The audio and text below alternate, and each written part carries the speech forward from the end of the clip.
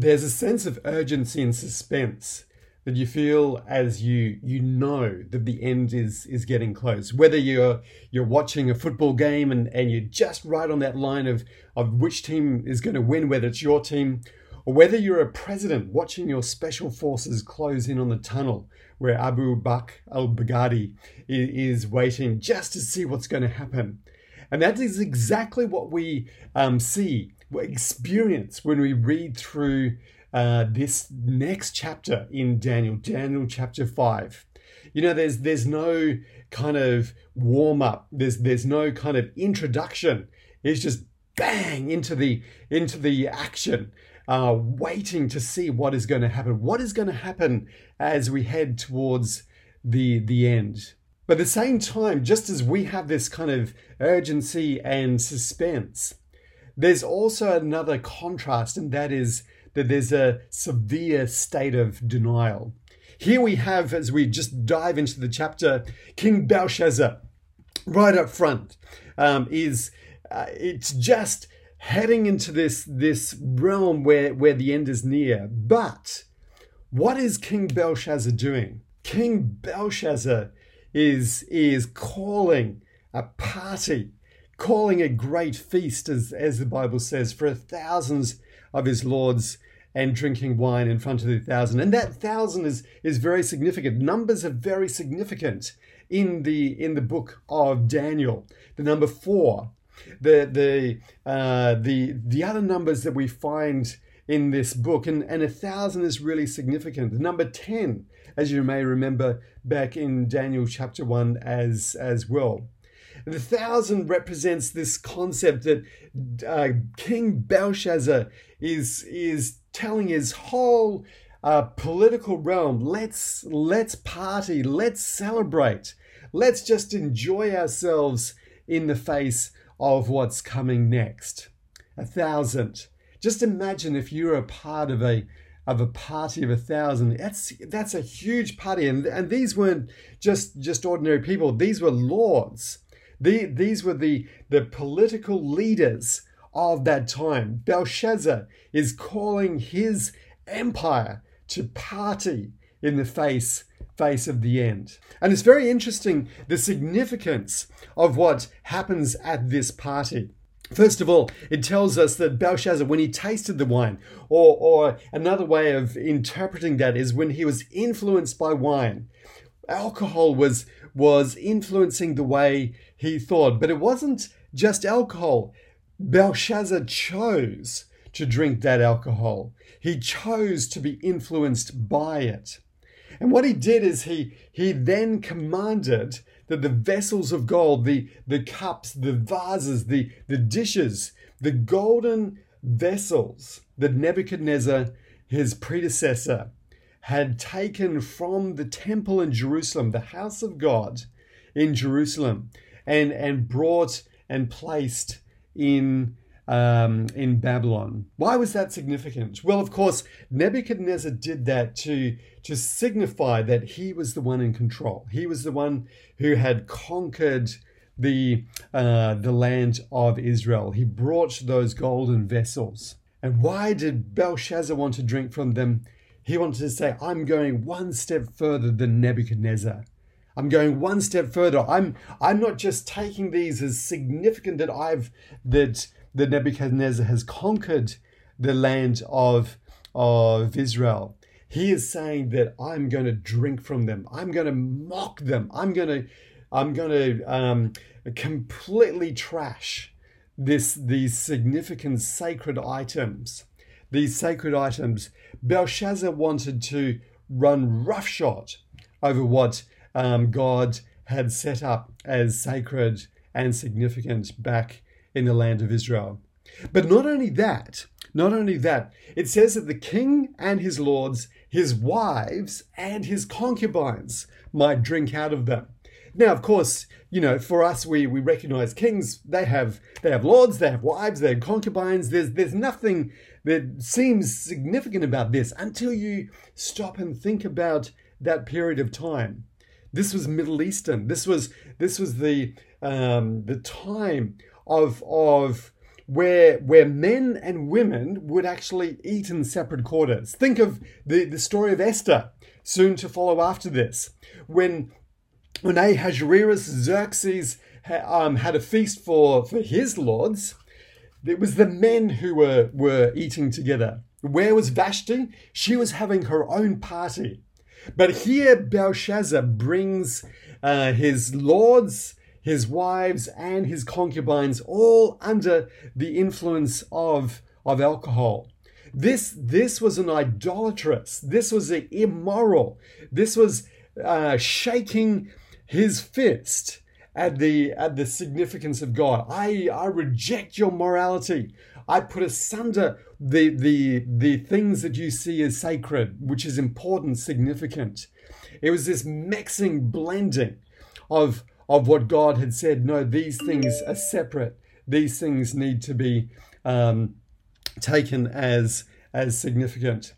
And so what happened was this, is that in the face of this incredible feasting, this denial, this arrogance, this defiance, what we have is the story goes on with this immediacy, this sense of urgency. Suddenly there's this disembodied hand appearing and writing up on the wall.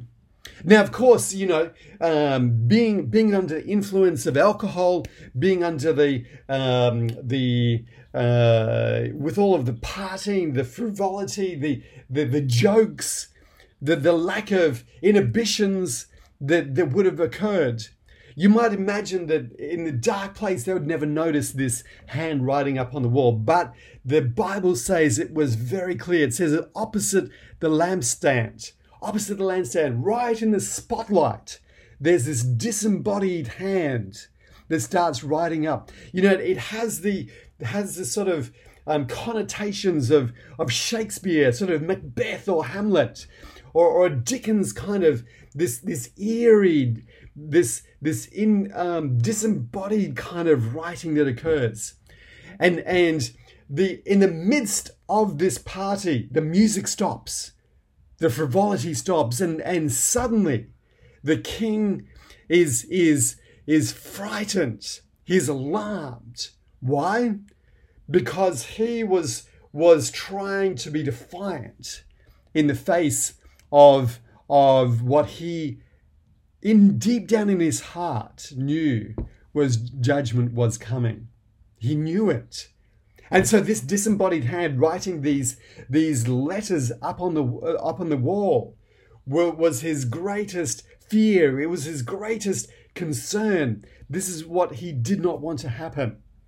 And it's just amazing how the Bible describes it. His color changed. He became white as a sheet. And anxious thoughts just raced through his head. What does it mean? His limbs gave way. His knees knocked together. He was a blubbering mess. And of course, he wanted to know, what do these mean? And so he starts yelling and screaming, "Come!" to his wise men, to the enchanters, the Chaldeans. "Come, tell me what it means." It reminds us of Nebuchadnezzar in Daniel chapter 2, calling for his wise men, wanting to know what it means. But there's a sense of urgency. There's no kind of build up in this story that happens here. It's just straight into the reward. Whoever reads this writing and shows me this interpretation shall be clothed with purple and have a chain of gold around his neck, shall be the third ruler in the kingdom. But, like previous stories, the wise men of Babylon cannot interpret what is happening in this writing up on the wall. And for us, the scholars who understand what was happening, scholars can point to the fact that this was an incredibly difficult riddle to solve, exactly like what we have in Daniel chapter 2. Daniel chapter 2, we have the wise men trying to interpret a dream they don't know anything about. And in the same way here, it's a challenging riddle. These are letters, but not just any letters. It's consonants without the vowels. It's just a string of consonants. And they have to try and solve this riddle. What does it mean? They need to try and put the vowels in. They need to try and work out what it means. And for those of them who could kind of see where it was going, it sounds strange, because what it sounds like, it's weights from the marketplace. It's like these fishmongers or these vegetable sellers yelling out these weights of fish and trying to get people to buy it. And they go, what does it mean?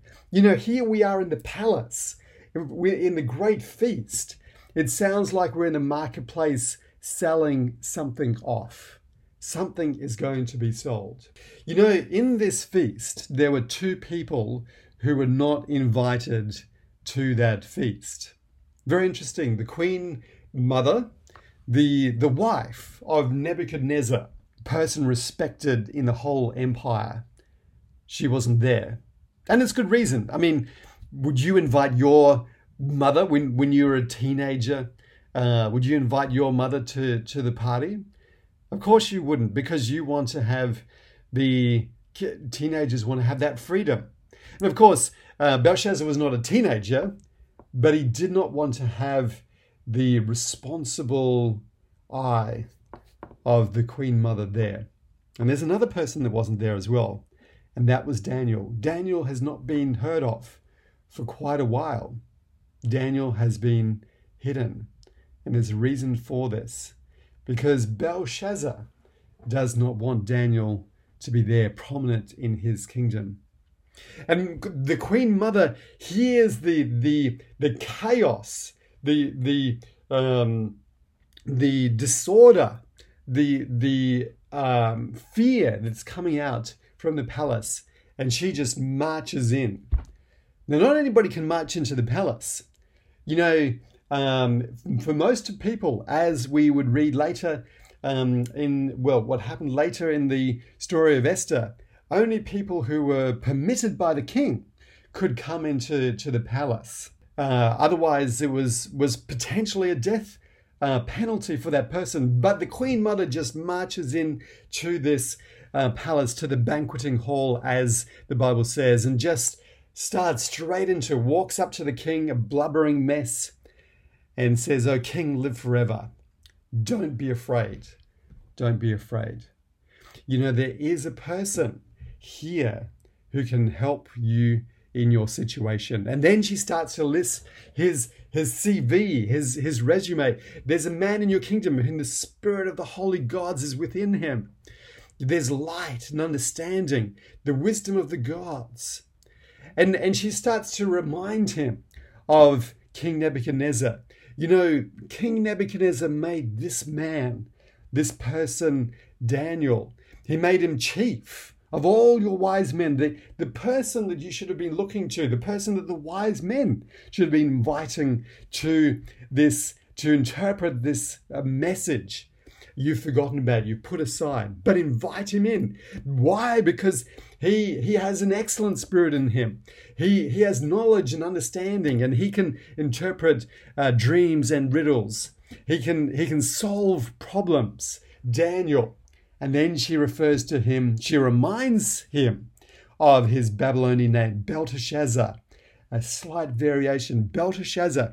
Let him be called. Call Daniel. Call Daniel, and he will tell you the interpretation that you can know what this message means. And then the Bible says, and then Daniel was brought in before the king. Belteshazzar standing face to face with Belshazzar. You know, it was an incredible meeting, because Belshazzar did not want to meet Belteshazzar. He did not want him to be there. He'd specifically not sent him the invitation. And there's a significant contrast between Belteshazzar and Belshazzar. Remember that when Belteshazzar, when Daniel was brought to Babylon, what did he do? He was brought into the palace and was offered meat, food offered to idols. He was offered wine from the king's table, and yet he refused, so that he could have a clear mind to understand the mysteries and the message of God for his time. And yet Belshazzar here, straight off, the first time we kind of meet him in this story, is in the palace inviting 1,000 people to drink with him, to be influenced by wine. Daniel led his 4 friends not to be influenced by wine and by meat offered to the idols. He was the person that led people to understand the message that God had from him, whereas Belshazzar was leading 1,000 people to mock the God of heaven, to drink to the gods of gold, silver, bronze, iron, wood, and stone. Daniel was the person who could understand what that meant in the image. You know, Daniel was a person of understanding who had a relationship with God. Belshazzar mocked God.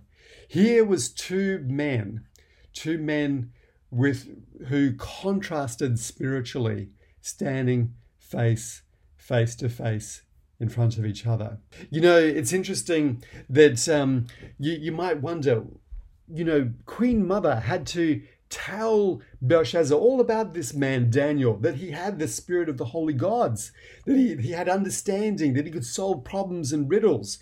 And you might be thinking to yourself, well, perhaps Belshazzar never heard of him. Perhaps he'd forgotten, or he was kind of, you know, locked away in a small corner of the kingdom and didn't know about this Daniel.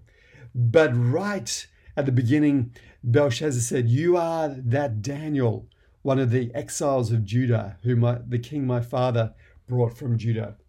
How did Belshazzar know where Daniel had come from? How did he know? Because he did know about Daniel. He knew the story. He knew the story about what had happened with Daniel. And yet even in this acknowledgement of the fact that he knew Daniel, there is still this incredible put down. You're one of the exiles of Judah. You are one of the people that the king, my father, brought from Judah. You're the one you're one of the people we conquered. Your people has been conquered by us. And yet he goes on. And he also, when he acknowledged, he said, "I've heard that the spirit of God's in you." Queen Mother had said, the spirit of the holy gods is in this man Daniel. And yet Belshazzar, the person who could not discern the sacred from the profane, the holy from the unholy, when he looks at Daniel, he simply said, "The spirit of the gods is in you." He could not discern the holiness of the spirit within Daniel. And all he sees in Daniel, he sees him from a secular point of view.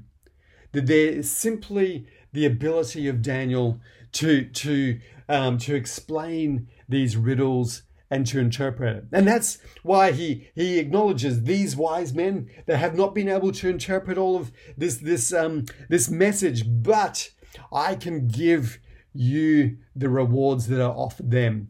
I have heard that you can interpret them, and I offer you that collar of gold, that robe of purple, and the place of the third ruler in the kingdom. Now, he was offering him the position that he could offer him. Nabonidus, his father, was elsewhere.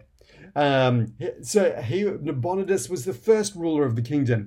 Belshazzar was as vice regent, number 2. He was offering him the next position in the kingdom, and just to get that interpretation. But you know, it's interesting when Daniel responds to him. There's no salutations and fancy words. No, "Oh, King, live forever." Daniel dives into it. Why? Because he knows the end is near. He just dives straight into it and he says, "Keep your gifts.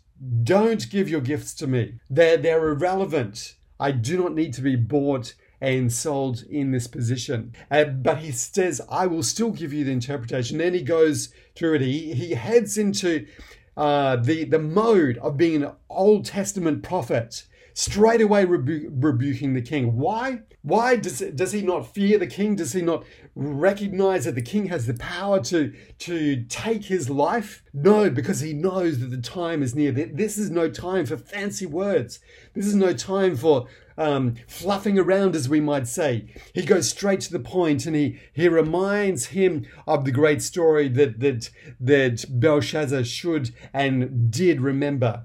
Reminded him of the king Nebuchadnezzar, your father, your predecessor, your grandfather. He tells him that story of his greatness, how these empires have been conquered by him, how he had built up this massive empire, and yet Belshazzar was taking the empire down to ruin. He reminds him of the incredible greatness. He says, whoever he wanted, he would kill. Whoever he wanted to keep alive, he'd keep alive. Who he'd raise up, he'd raise up. He humbled, he would humble. That language is the language of God in the Old Testament. God can take the life. God can give life. God can raise up. God can humble. Belshazzar had been given his authority by God himself. By God himself. And that's exactly what Daniel reminded Belshazzar. When a person does not recognize, does not acknowledge that what they have has been given from God, then the very authority, the very gifts, the very spiritual abilities that we have turns against us, becomes our trap rather than a blessing. And that's exactly what happened to Nebuchadnezzar. He became proud. He became proud because he did not recognize the position that he had. And as he became proud that he had built up this great Babylon, God needed to bring him to a true understanding of who he really was. His glory was taken away. He headed out into the fields like a beast, and he dwelt there like a wild donkey, ate grass like an ox. His body was wet with the dew of heaven. And the only thing that changed that situation was when he acknowledged God of heaven, the God who'd given him life, his authority, his empire, his rulership. This was the story that Belshazzar wanted to forget. This was the story that Belshazzar was saying, no, the humility of my grandfather, this will not happen to me. I defy the God of heaven who humbled my grandfather. This legendary story. And he was calling his empire, let's challenge God. Let's defy God. It's amazing when Daniel talks about what Belshazzar has done, the party that he has called, the lords, the wives, the concubines, the way that they praise the gods. He does a fascinating reversal. You praise the gods of silver and gold. That's not the right order.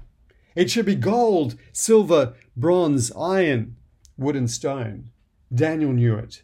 Belshazzar knew it as well. Daniel switched the metals. Why? He was saying to him, the Medes and the Persians have now risen to the top. Your empire is falling, is coming down through the ranks.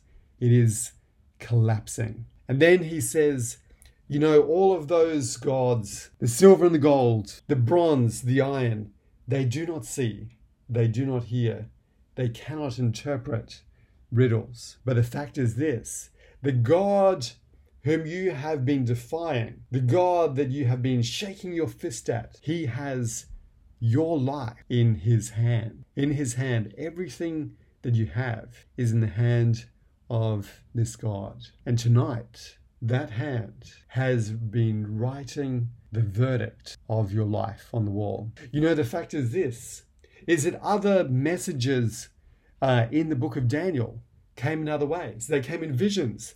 They came in direct messages from God. But the message tonight for Belshazzar was written by the hand of God on the wall.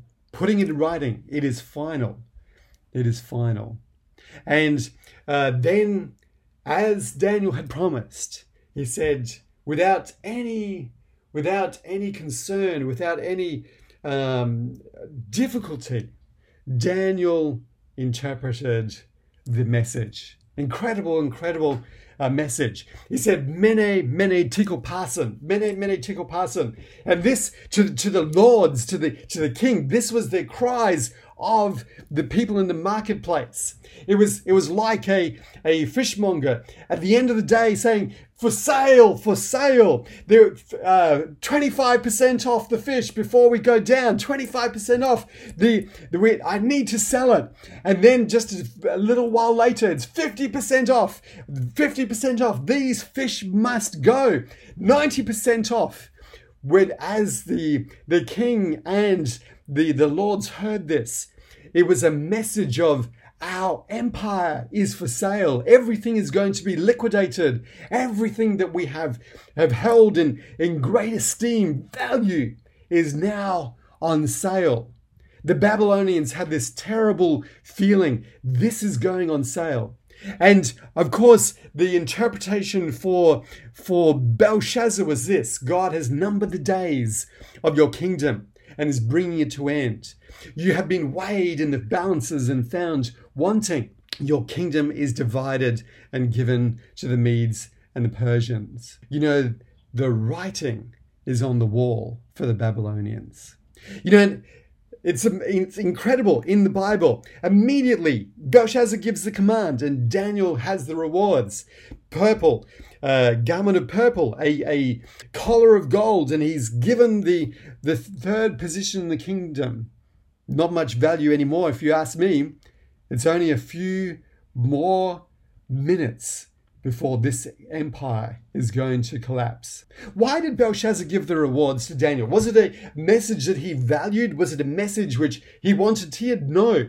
He gave the rewards to Daniel because Daniel had interpreted the message. He'd done what Belshazzar had asked.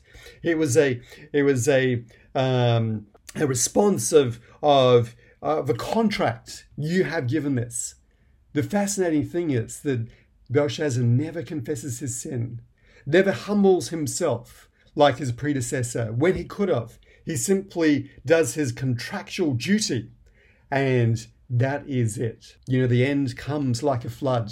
Belshazzar is assassinated, and Darius the Mede becomes king. The great Babylonian Empire is history. It's over. All because of the pride, arrogance, and denial of its final king, Belshazzar. The great empire is over. The question for us today is this: are you going to learn the lessons of the past? Or are you going to party on, even as the writing is written on the wall? My prayer for you is that the Spirit of the Holy God may fill your life. You may be able to read the signs of the time before the writing is in the wall. God bless you.